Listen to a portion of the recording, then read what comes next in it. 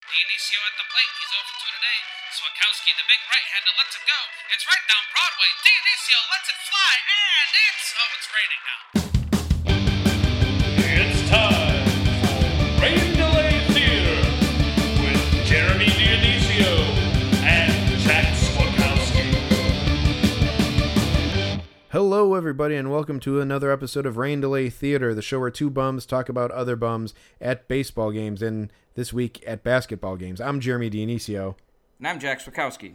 This is episode number 187, and we are recapping the DePaul Blue Demons basketball game where they took on number 8 ranked Xavier Musketeers in some exciting Big East college basketball action. Before we get into that, though, it is episode 187, and it's Jack's guy this week. So, Jack, who you got?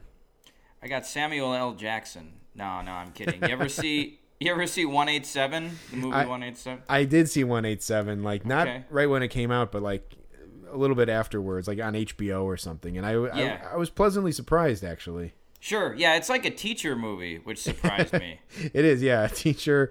In the style of The Principal, which I feel like I talked about maybe just like an episode or two ago. Yeah, an episode, like a story where a teacher gets wrapped up in like gangs and murder and stuff, basically, right? Yep, yeah. I mean, yeah, I don't know. I don't know if that's sending a great message, but Jack, I'm happy to say as a teacher, I've never been like, faced with like, murderous threats or like covering up a murder or solving a murder. So, yeah. Sure. Well, Samuel L. Jackson was probably in his 40s when he made that movie, so there's still time for you. Yeah, sure. Okay, so yeah, 187. My 187 guy is Bobby Higginson. He ended his career with 187 home runs. I always like Bobby Higginson. I feel like he's kind of a player that's been lost for the ages a little bit. He was on some bad Tigers teams, so he played his whole career for the Tigers from 1995 to 2005. He never played on a winning team. The Tigers made the World Series in 2006, so he missed out on that. He retired at the age of 34. I think he just had some injury issues, and he couldn't play anymore. So he played only 10 games in 2005, and then he was done. But he was a good player, though. He also never made any All-Star teams, but he had a 2000 season. He had 300 with 30 home runs and 102 RBIs. 1997, he had 299, 27 homers, 101 RBIs.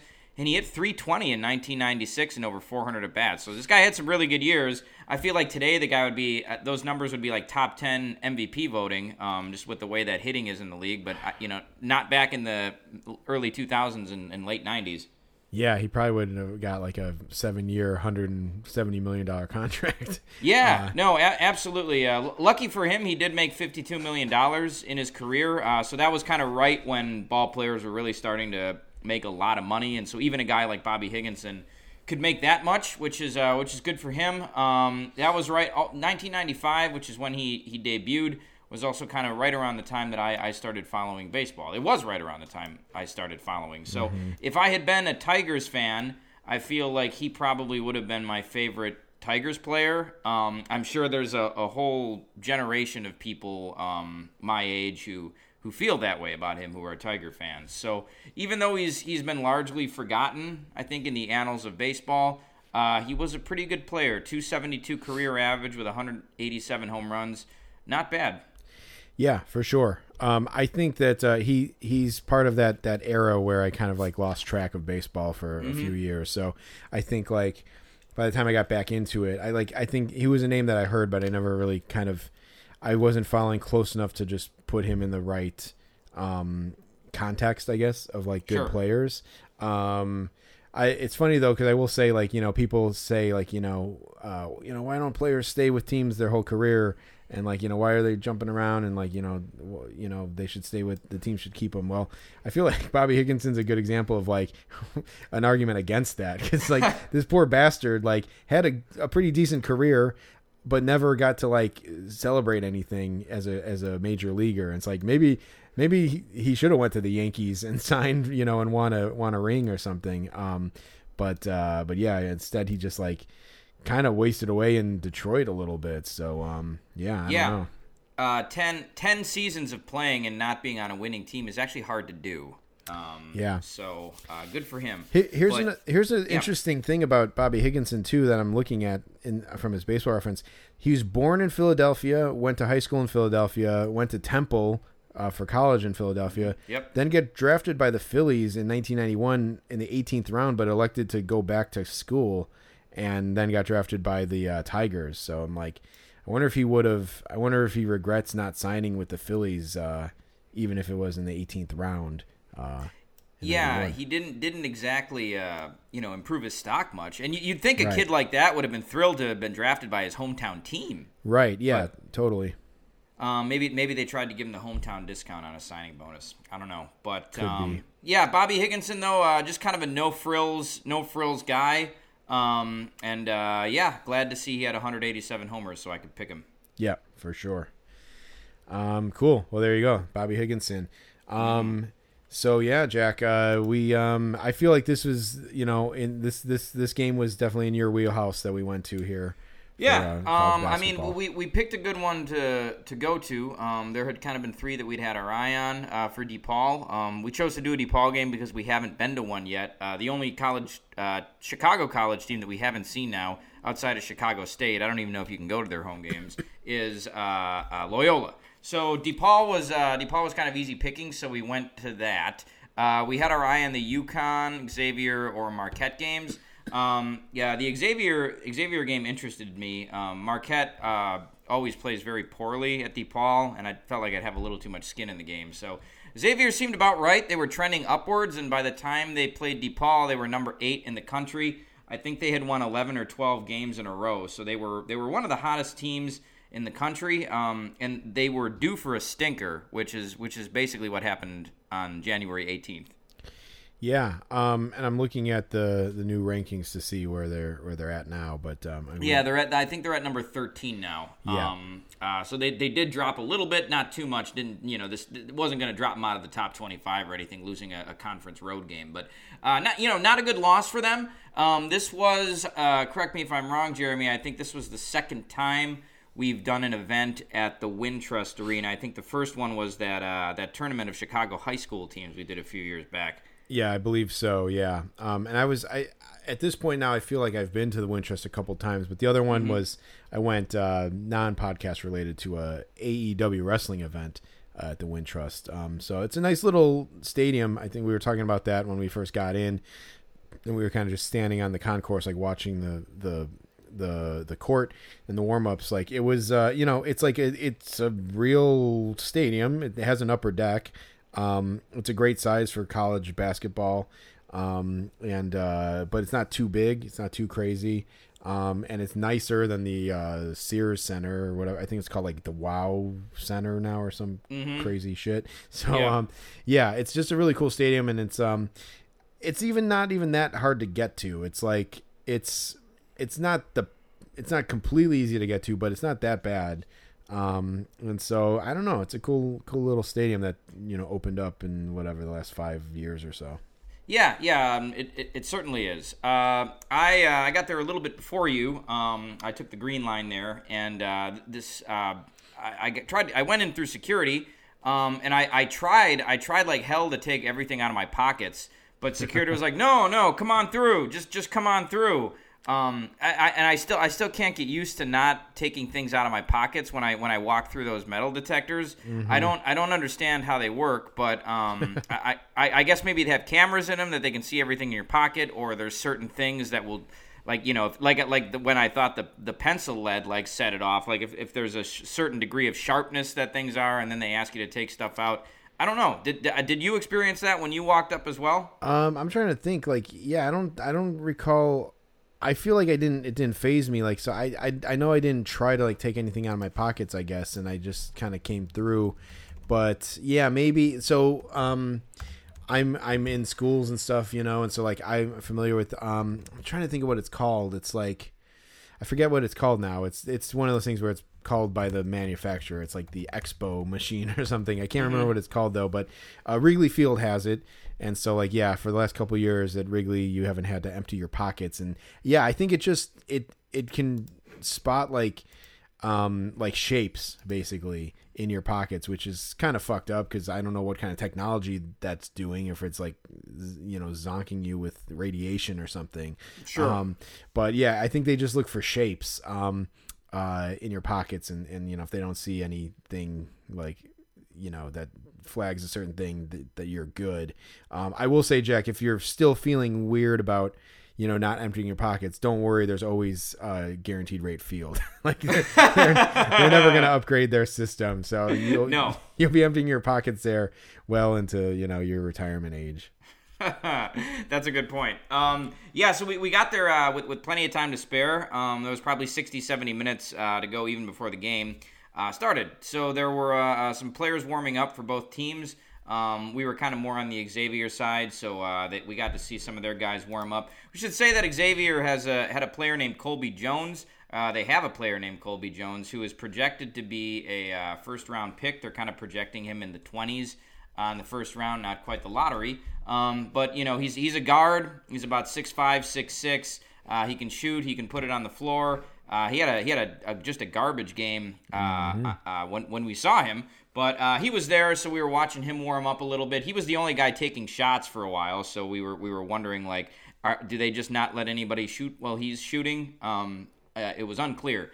But Xavier was warming up on our side, and then DePaul was on the other side.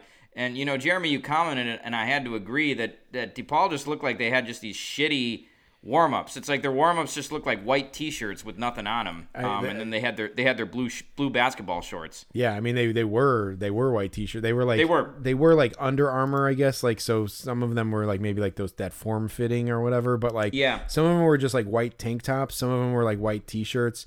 And like no print on them whatsoever, like not even a DePaul. Like I thought maybe it might have had like white on white, like DePaul, where you could barely read it. But I was like, no, I don't think it even has that. It was just like some schlub. They just looked like schlubs walking around with like white T-shirts tucked into like these bright blue pants. And I'm like, it's not a good look. It's not intimidating. It's not like prestigious or anything. Like it just looked pretty crappy. Like if you saw a guy at the gym dressed like that, you'd be like, yeah, that's just some regular schmo. So 100%. Unfortunately, since DePaul entered the Big East along with Marquette and a few other teams from Conference USA back in, I think it was 2005, DePaul has just been the joke of the Big East. Basically, they've always been terrible. They've always been a bottom feeder, except maybe for their first year or two when they were in the conference. After that, it was just like the bottom fell out. They've had years where I don't think they won any games, or like Marquette was the only team they beat. So they it's been a rough going for them. They're on at least their fourth coach since they entered the Big East. So they have Tony Stubblefield. They just hired him last year from he was an assistant coach at Oregon. So it's been rough times. And the stadium when we were there was basically nobody there. But we were trying to think how many people were there. Did you ever see an actual attendance number for this? Yeah, I did. Give me one. You said it was about like 3,000 people or something. I think I estimated like about 3,000. Yeah. Yeah. What? Yeah. I got the screenshot here. Let me see if I can pull it up really quickly. Yeah. Sure. Oh yeah. Here we go. Okay. So they reported 4,252. Okay. And the capacity is 10,387. So it's 41%. It was 41% capacity. All right. Yeah. It seemed roughly maybe a little less than half full. So I guess that sounds about right. Yeah, that didn't seem like 4,000 plus people though. But anyway, we walked around the stadium a little bit. Took a stroll. We were kind of lamenting the fact that neither one of us had brought a Sharpie, because we were like, should we try to get some autographs after the game at the Xavier bus? Jeremy was telling me that he'd seen the Xavier bus as he was walking to the stadium. Mm-hmm. We would end up getting back to that a little bit later. But, we stopped by this one table where they had rosters of DePaul. And so we both got a roster. I think, Jeremy, do you have yours on you right now? Yeah, it's like a 8x10 like card stock. Like it almost looks like a program, but it's just one sheet. And so on one side it has like the team picture, and then like a QR code where you can scan for like in-game stats, schedule, roster, etc. And then on the back it has like the headshots with the names and the numbers. So, but it was only for DePaul. There was no Xavier accompaniment to it. No, there was not. And we would have gladly taken that. It would have given us something to get autographs on.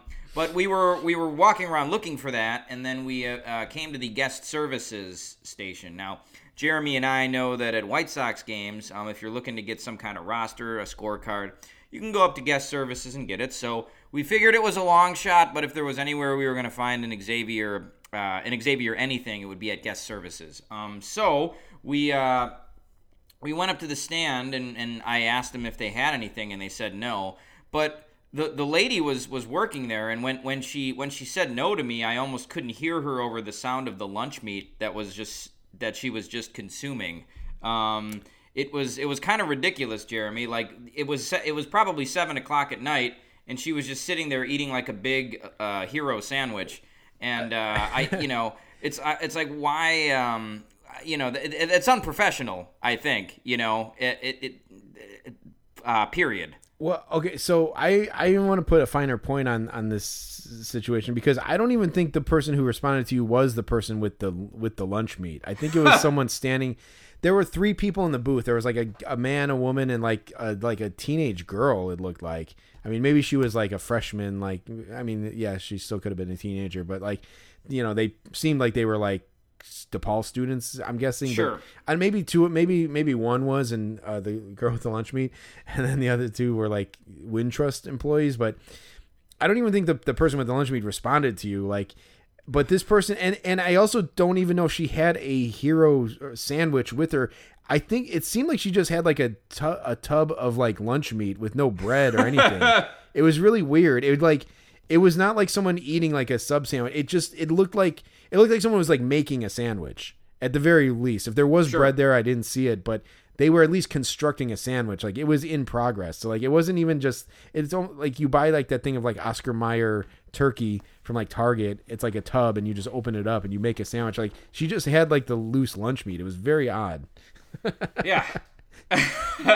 Well, bottom line, we didn't get any scorecard, Xavier scorecard things. Rosters, yeah. One thing that, our headshots. One thing that was cool though is we passed the camera pit, and we could kind of see the guy who was going to be filming. I think the game was on Fox Sports 1.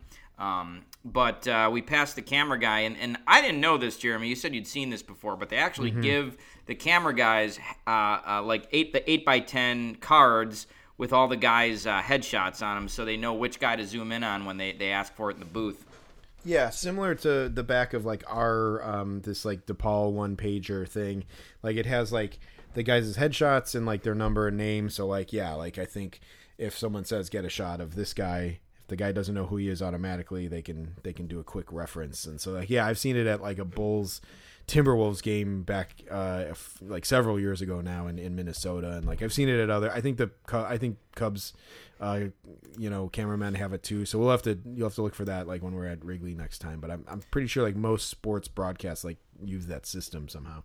Nice. That's that's cool. That just a little detail that I never really thought about in all the sports I've watched. One thing for DePaul too, it's surprising. I guess maybe they skimp on the warm-ups for their players. Maybe that some of that money goes to who they have as their public address announcer. But they have Gene Honda is DePaul's public address announcer. The hardest working man in Chicago. He does Blackhawks games, DePaul games, and White Sox games, obviously. Yeah, and a week and a half ago, whenever we went to the Cubs convention, Wayne Messmer sang the national anthem before the red carpet ceremony, and he said, "Close your eyes and imagine yourself. Imagine it's a warm July day at the stadium. The wind is blowing. Blah blah blah." He set the scene.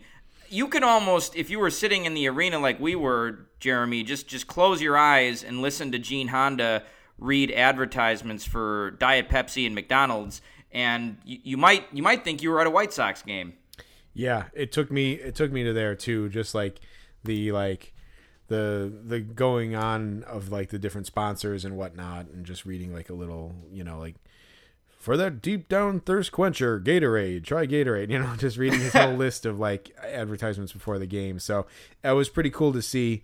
Jack, that you bring up a good point about the warm up jerseys, because I believe what is the word out on the street about Gene Honda? He's a very selfish man. Apparently, he's a very selfish man. Which is that I love it, man. That's so funny to me. I could see it. So he probably had the option to be. They came to him, like the sports director, the athletic director probably came to Gene Honda and said, Gene, listen, the players would love to get some new warm ups.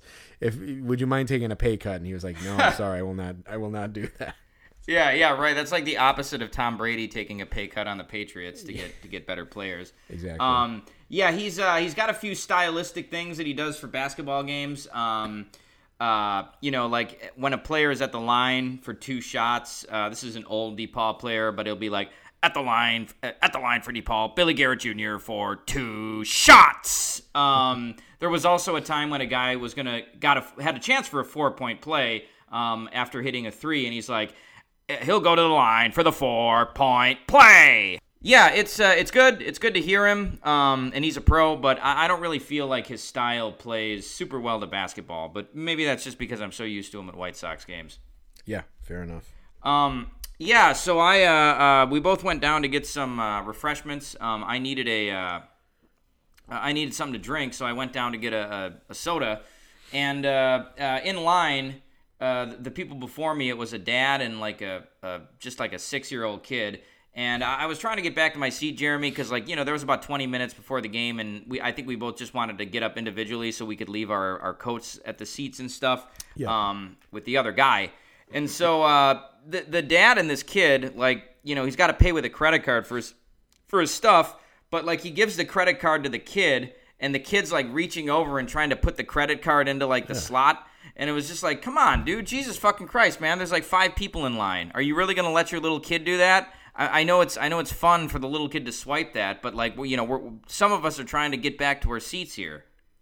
Yeah, the dad wasn't. I saw this note, and I was assuming the dad was putting away some diapers or something, or preoccupied or something. But he just did it for fun. Yeah, because probably his kid likes to swipe the credit card and stuff. But it took the kid twice as long because the kid was real short. And he had to reach his arm up to put the thing in, and he was kind of doing it blind because he couldn't see all the way over there. And the dad was just letting this happen. I mean, I could understand if he was at a store where there was nobody else there in the middle of the day. But come on, totally. Man! You're at a freaking basketball game. People are trying to get back to their seats.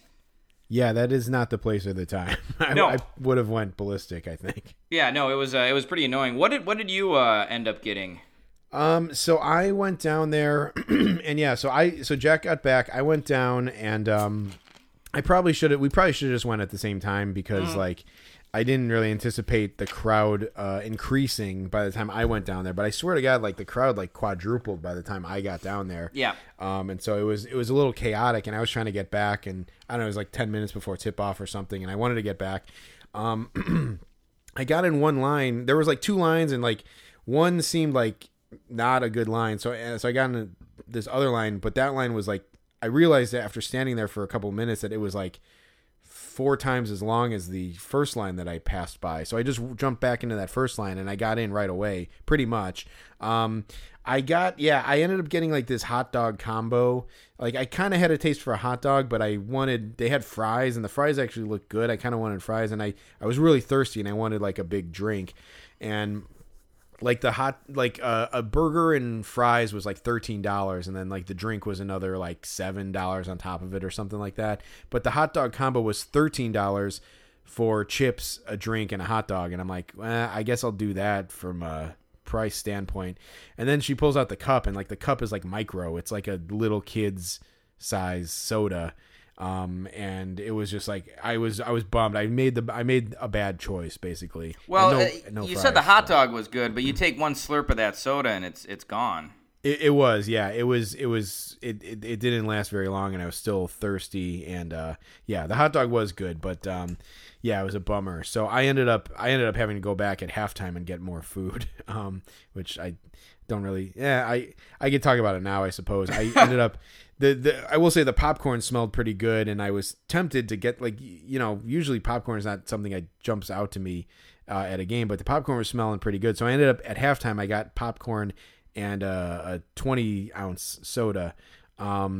And I gotta say, this is like fast forwarding, but I wolfed down this popcorn, and I felt I didn't feel good afterwards. Like when I got home, I felt like nauseous. Like I didn't tell you about that, Jack, but I ate this popcorn too quick. Well, first of all, does anybody ever really feel good after they eat a bunch of popcorn at like a movie or a basketball game? Well, I don't know, because like I don't think I've ever had issues with popcorn before. Like I've heard I felt like I had just recently heard that like popcorn can upset your stomach or whatever. Sure. And like I don't think I had ever experienced that, but after Wednesday, I'm like, I don't know if I'm gonna get popcorn again at a movie theater or at a sporting event. It was just I did not feel. I thought I was like sick. Like I thought it was like the COVID from the Cubs convention hitting me or something. but it was just like an upset stomach. And I felt not good after all that. Was the popcorn as good as it smelled? It was no, it wasn't bad, but it wasn't as good as it smelled, and like I think I only ate like half of it. And I left it there. I maybe would have brought it home, but we had like I kind of parked a few blocks away, and I didn't want to. It was raining out, and so I didn't really want to bring it home. So the whole thing, it was not the best food night for me. I fucked up a couple times. Maybe call it being out of practice, in the winter months. But sure. Yeah, I could have done better with the food for sure. Yeah, well, you didn't have a bunch of great options, but yeah, still. Yeah. We managed to sit next to some yahoos. I guess we should kind of talk about where we were sitting.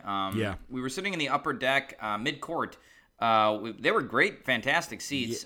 They were. We were directly on like the half court stripe. It was crazy. Yeah, and it's not like sometimes with basketball arenas, I feel like this was sort of the way with the UIC arena, but the seats were all just like really far away. At Wintrust, you're sort of right on top of the action. Yeah. So even though we were in the upper deck, Jeremy, you made the comment, and I would agree that it almost looked like we were watching a game on TV, but we were there. Like we were exactly that angle that you get on TV, but we were live. It was really good. Yeah, I took some video of like the tip off, and like it looks like TV footage. So it was pretty cool.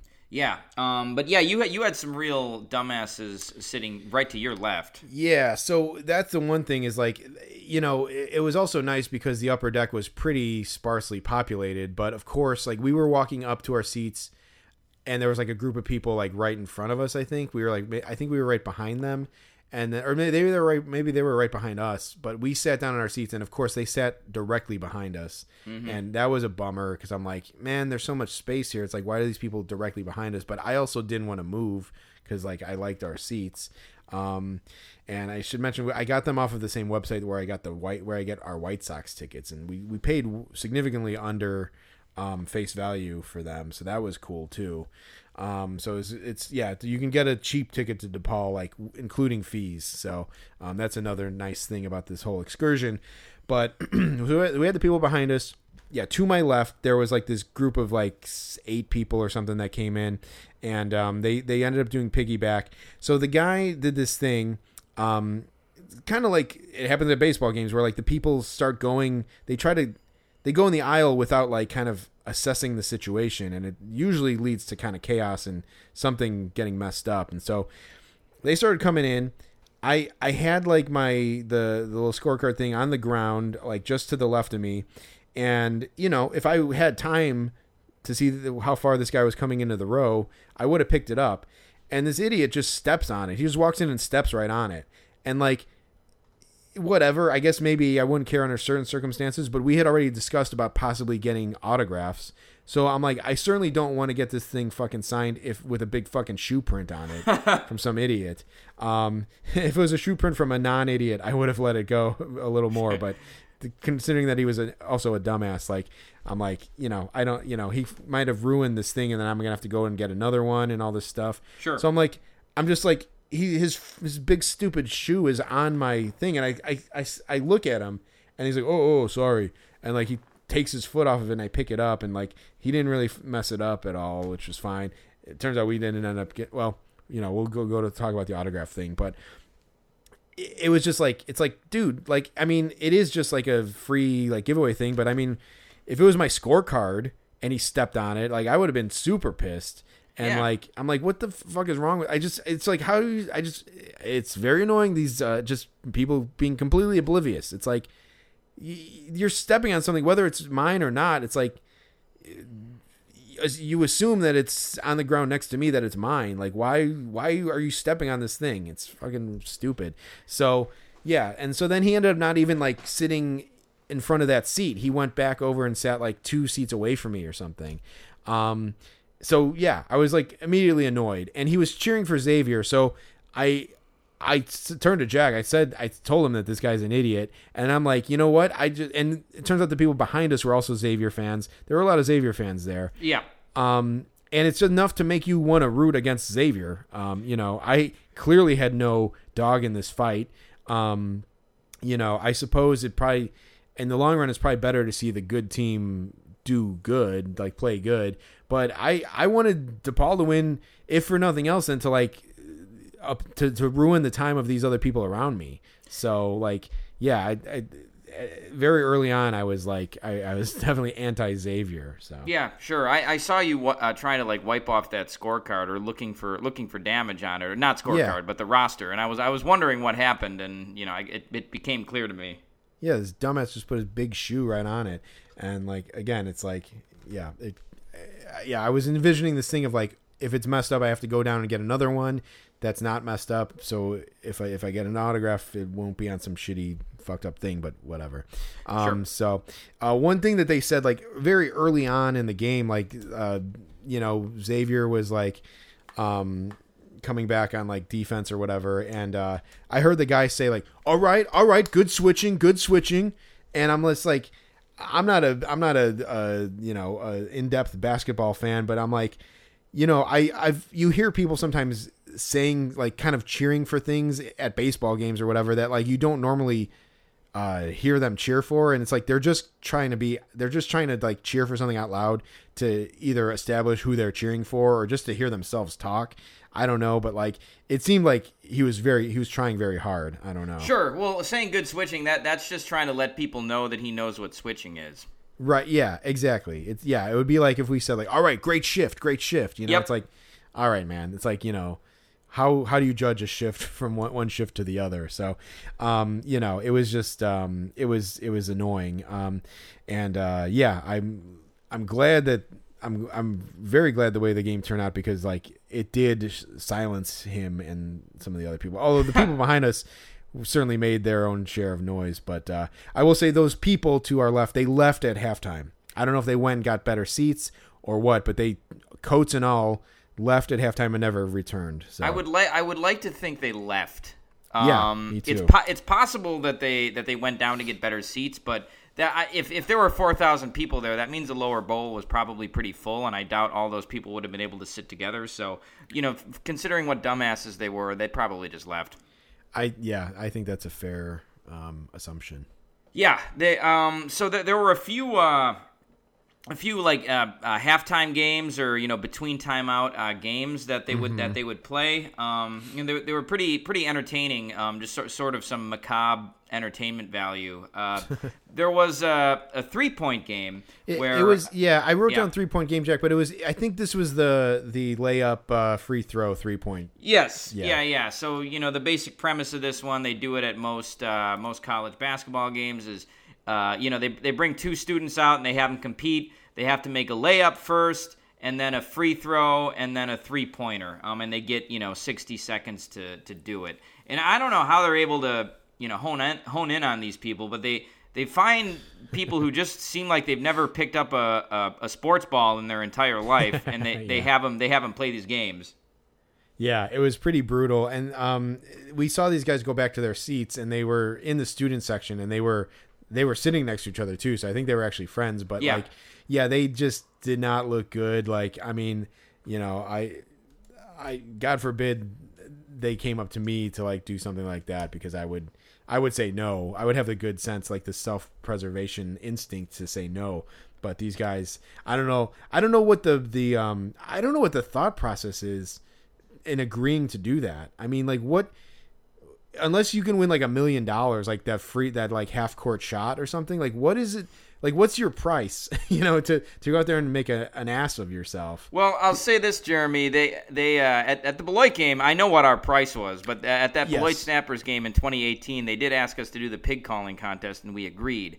Right. There were a couple, that we were going to do that for just the purposes of the podcast. So there you go. That's enough reason. Yeah. I also had the hunch that they asked us because we were the only two people they'd never seen at one of their games before. Right. Yeah. But I agree that, if you're going to be put in a position like that would be like if, they wanted me to go up there and like play home run derby. It's like, Right. see if you can hit one of the warning track, and I wouldn't be able to hit one, over the infield. And then I'd look like a moron. There's one thing to do a contest where nobody else in the place is good at it, or like you won't look stupid. Mm-hmm. It's another thing to put yourself in a position to make you look like just a complete loser. And that was the latter scenario that happened here. So to do the thing that you paid to see better people do on the same court at the same time, like you also try to do it. Yeah, it's bad. It's bad. So there was these two like college kids, and like they were just like their layups were not layups. I feel like they were just like in the paint, like a field goal, like just a regular like field goal shot. Yes. from the paint. And then they did that. I guess easily enough. Then I feel like one guy struggled a lot. I don't know if it was on the layup or the free throw, but they were launching the free throws like they were like, throwing a boulder over like a fortress wall or something. Yeah, and they were taking jump shots too. Yeah, exactly. Yeah. And so that was bad. And then eventually they like painfully got to the 3-point spot, and like the first kid to get there was just, I think he was like kind of ahead of the other guy, and he was just chucking these 3-pointers like they were like bouncing off the glass. They weren't even hitting they're like bouncing off the glass, and he was getting his own rebound without having to move. That's how hard he was like throwing them.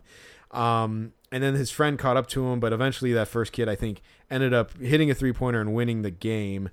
But what was funny about it went on painfully long, and it was clear they were making fools of themselves. Clear that they were not good at it, and they seemed, the problem that I have with it is that they seemed to think that they were maybe cool or good, and they weren't. They were neither. And so it was kind of funny because the kid sinks the 3-pointer, and like you didn't really notice it at the time, but he was wearing these kind of like weird blue shoes, and as soon as he hits the 3-pointer, like the in-house camera guys are, he's on like the video board.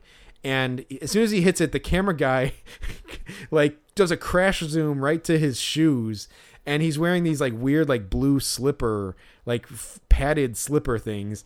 And there's like this meme like, what are those, like with like shoes like that some kids started on TikTok or Instagram or whatever.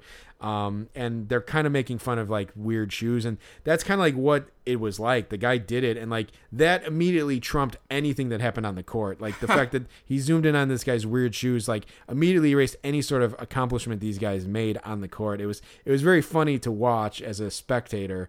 And it was just an ultimate like F you to those two kids who were out there competing, I guess. Yeah, for sure. And yeah, that kid with the shoes actually made his last 3-point shot too. So they just had to.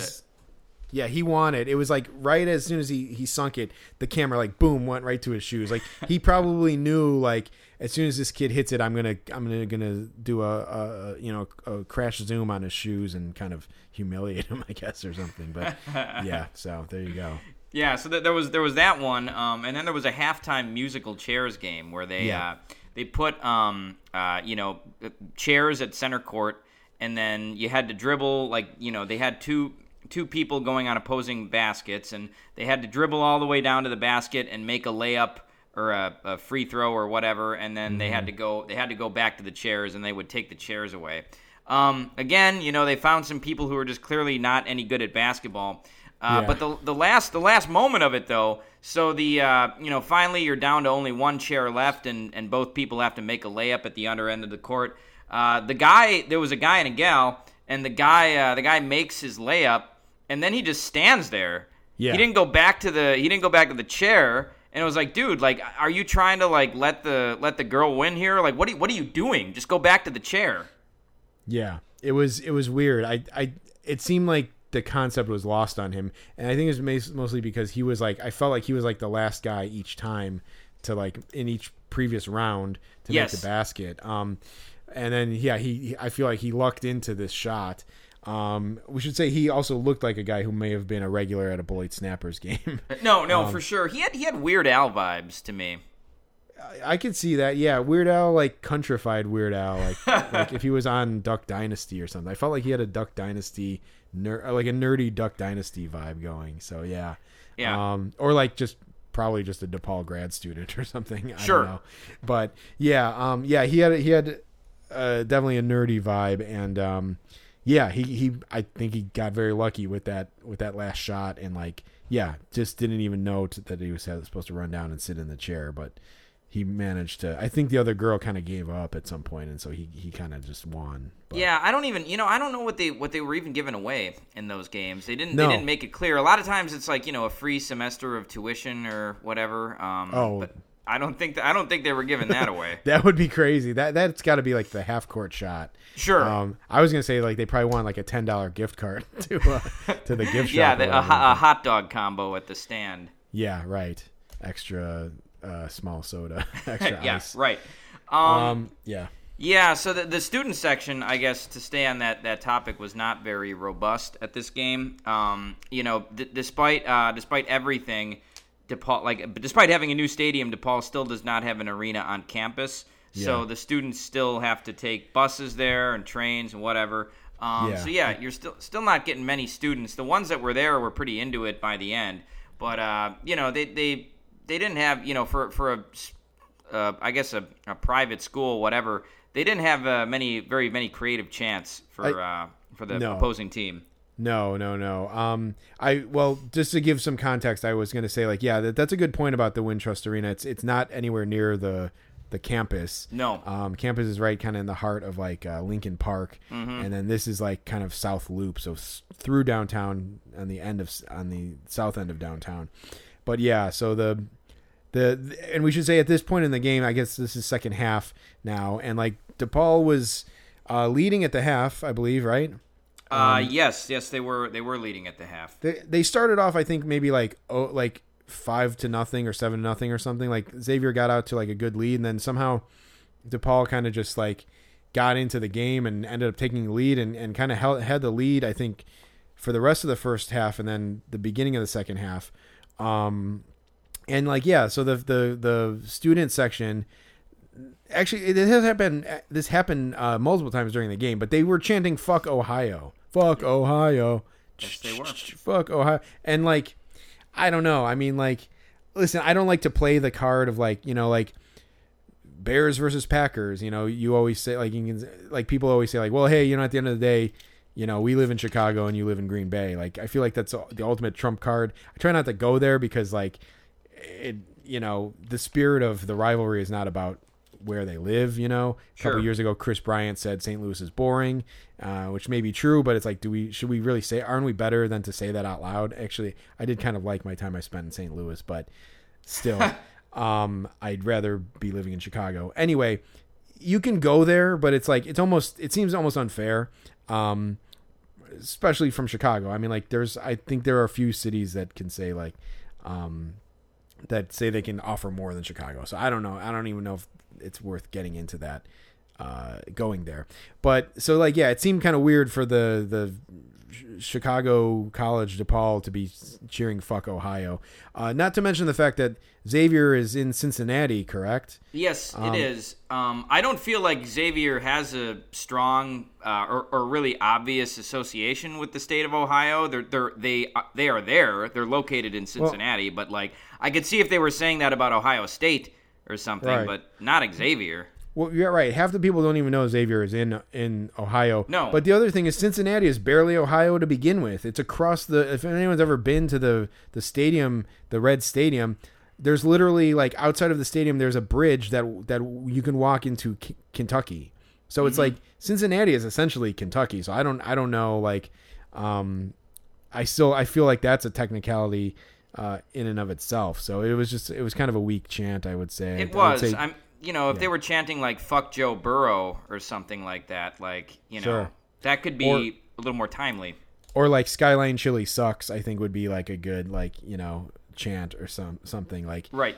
make it a little less obvious, but yeah, so whatever. Yeah, that's what you get when, that's probably the one game they've all attended all year. So that's what you get. Yeah, but the people, the Xavier fans sitting behind us were not much better. So first of all, they were being sad sacks the entire game because Xavier played like garbage.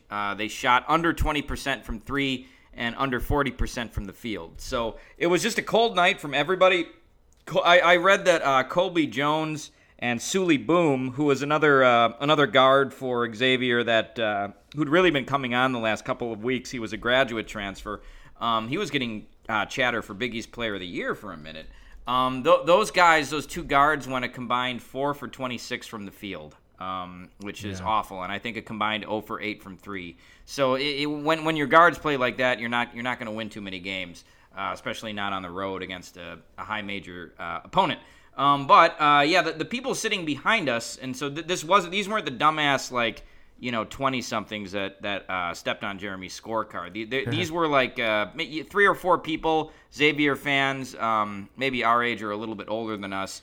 But these people did not. They just didn't know anything about basketball, man. It was crazy. There was one. I think one of the guys was like the guy's dad. I think one guy was like our age, and the other guy was like his dad. I thought maybe. Yeah. I would agree with that. And so they were just saying the most obvious things, not too different from what you might see at a baseball game. But after one play where Xavier got a fast break and they scored a basket off of it, the guy went, "Oh, we ran a play." But that was like the one time they didn't run a play and they actually scored. So that was ridiculous. The game came down to the last shot, the very last play of the game. But with about a minute to go, DePaul was winning 71-70, and Xavier had the ball. So Xavier was down by 1, and this guy goes to his dad. He goes, "We got to score here," and it's like, you think? Yeah, I think it was the dad who said it actually. Sure, it was hard for me to tell, but yeah, it may have been. Yeah. So, hold on. Sorry, Jack. Yeah. It was just like, it falls into that category of like in hockey when a guy gets a puck and they say shoot it, or when they say throw it or something. It's like, gotta score here. It's like, yeah, you think so? Like, did you crunch the numbers and figure out that if they're losing by 1 and the time is running out that they have to score? So it was. That one was just like me and Jack gave like a silent look to each other. It was unfortunate that we couldn't talk shit like in real time because they were right behind us, but that was definitely a looker. No, for sure. They definitely would have heard. That was how close they were. But yeah, that was a bad one. I think the way that the game played out was kind of definitely exactly how I wanted it to play out. I was really hoping to see a close game. The 2 college games that we've been to, we went to Northwestern versus Iowa in 2021. Or actually, that was 2020. That was right before the pandemic. And then we saw UIC versus UWM last year. Neither one of those games was really very close. And Northwestern was garbage that season, and UIC versus UWM had no juice because it was a small game. But this one had a high major team in it, and nothing is better. Few things are better to watch live than a really close college basketball game for the last few possessions, where it's going to come down to the last possession. So the ending to this game was really exciting, even though the last 10 seconds took about 10 minutes, just because there were a bunch of timeouts. That's how basketball is sometimes when it's close. But it was a really close game, and Jeremy, I was glad we finally got to see a really good one for the podcast. Yeah, it was cool. I gotta say, I had a little juice for that UIC game because UIC won that one. But, yeah, sure. Maybe it was just depressing for me because UWM looked so shitty. They ended up firing their coach like 2 weeks after that. I don't know if I told you that. Oh yeah, I don't think we've followed up on that, but yeah, they did fire Patrick Baldwin Sr. But yeah, it was a really good ending to the game. I was lauding Sean Miller before the games. Sean Miller was Xavier's head coach, but I was like, yeah, this guy's a really good coach. one of the best coaches in the country, which I will say that I still think that. He's a great recruiter. He's a great X's and O's guy.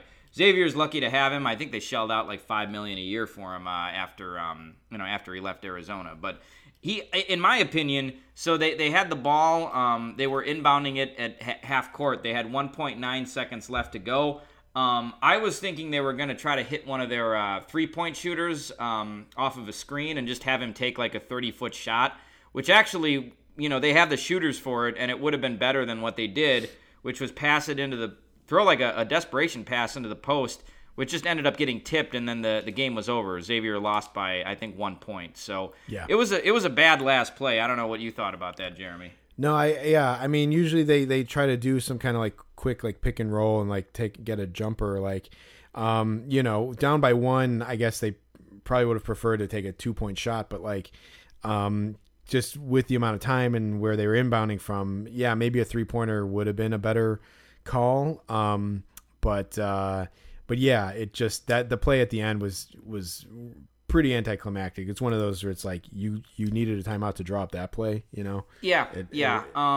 And it's always kind of a bummer too when you have that last play and you're like, oh man, let's hope it's a shot so we have some type of suspense before it either does or doesn't go down. But the guy got the ball got tipped. The guy ended up getting it back and had a desperation heave at the end that never really had a chance.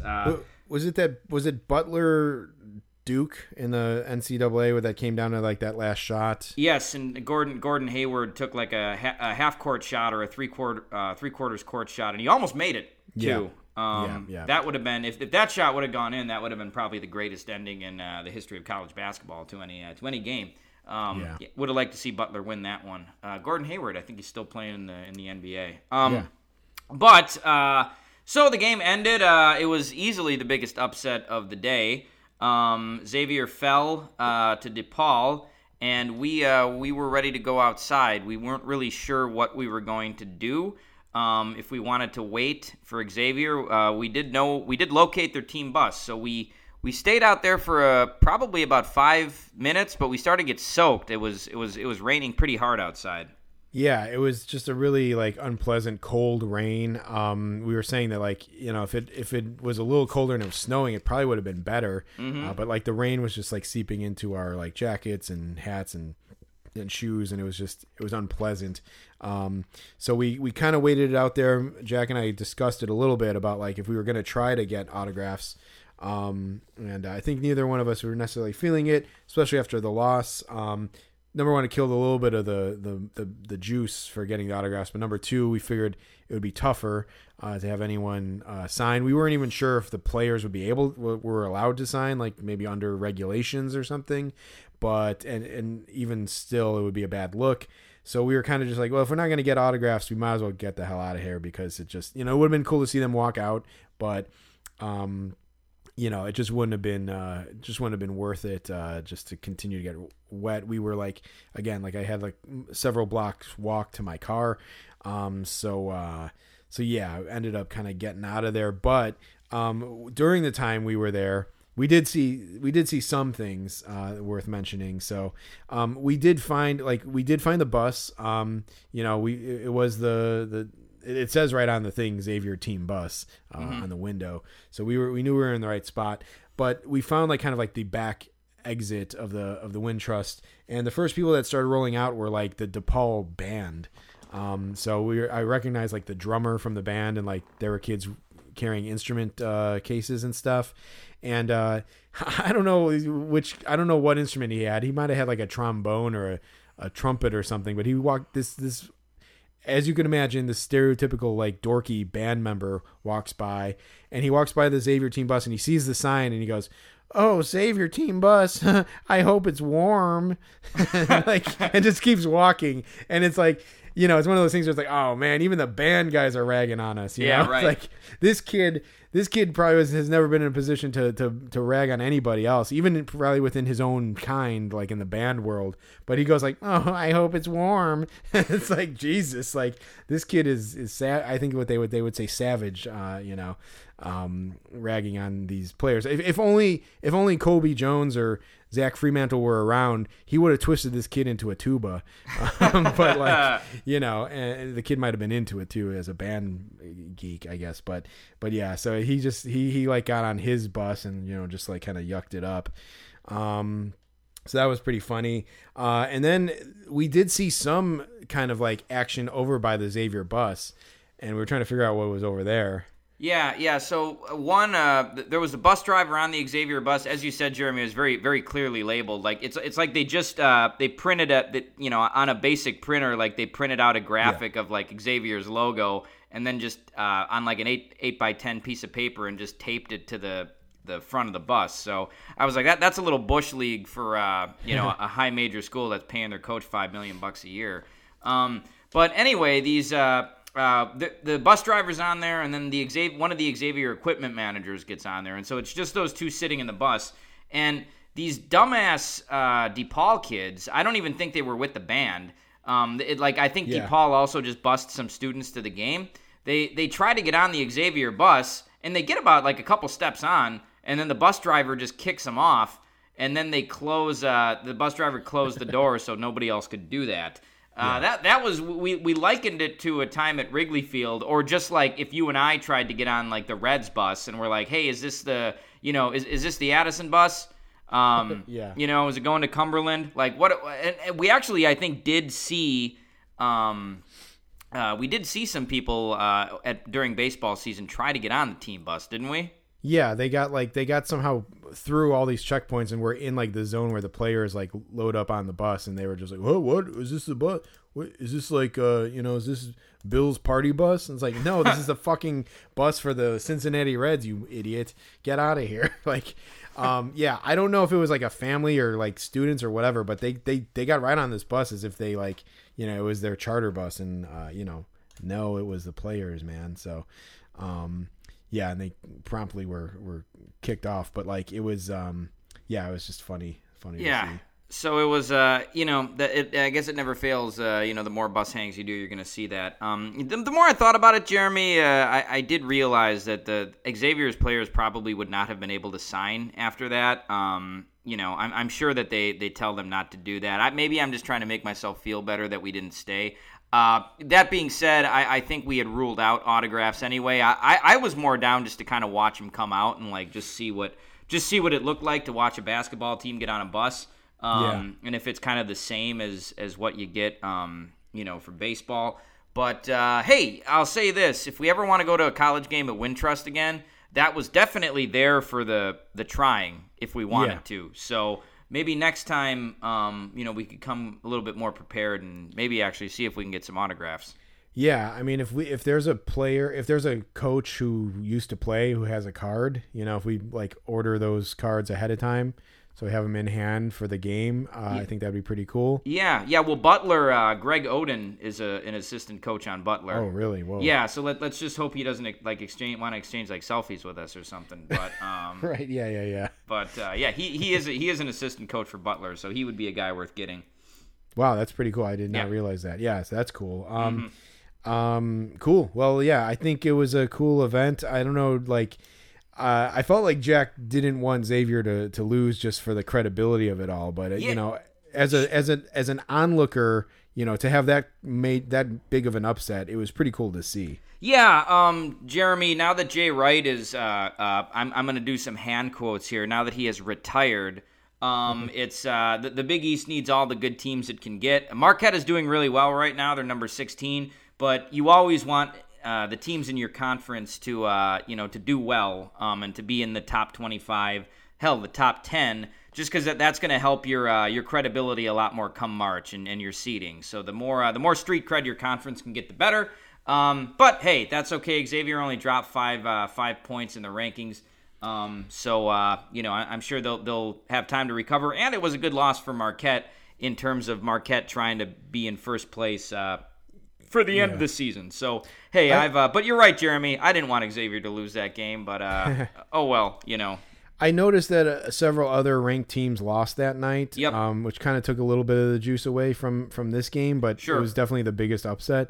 But and then Xavier ended up winning handily their next game, so it seems like maybe a little bit of a hiccup. I would say that it'd be cool. Like I feel like they'll probably make the tournament, so like it'll be cool to see them in the tournament later, right, having seen them like in person. So yeah, but I can't argue with the fact that like that big of an upset was pretty cool. So Yeah, it was fun, and next year, maybe we try to make a Loyola game, and we'll complete the quartet of basketball teams in Chicago.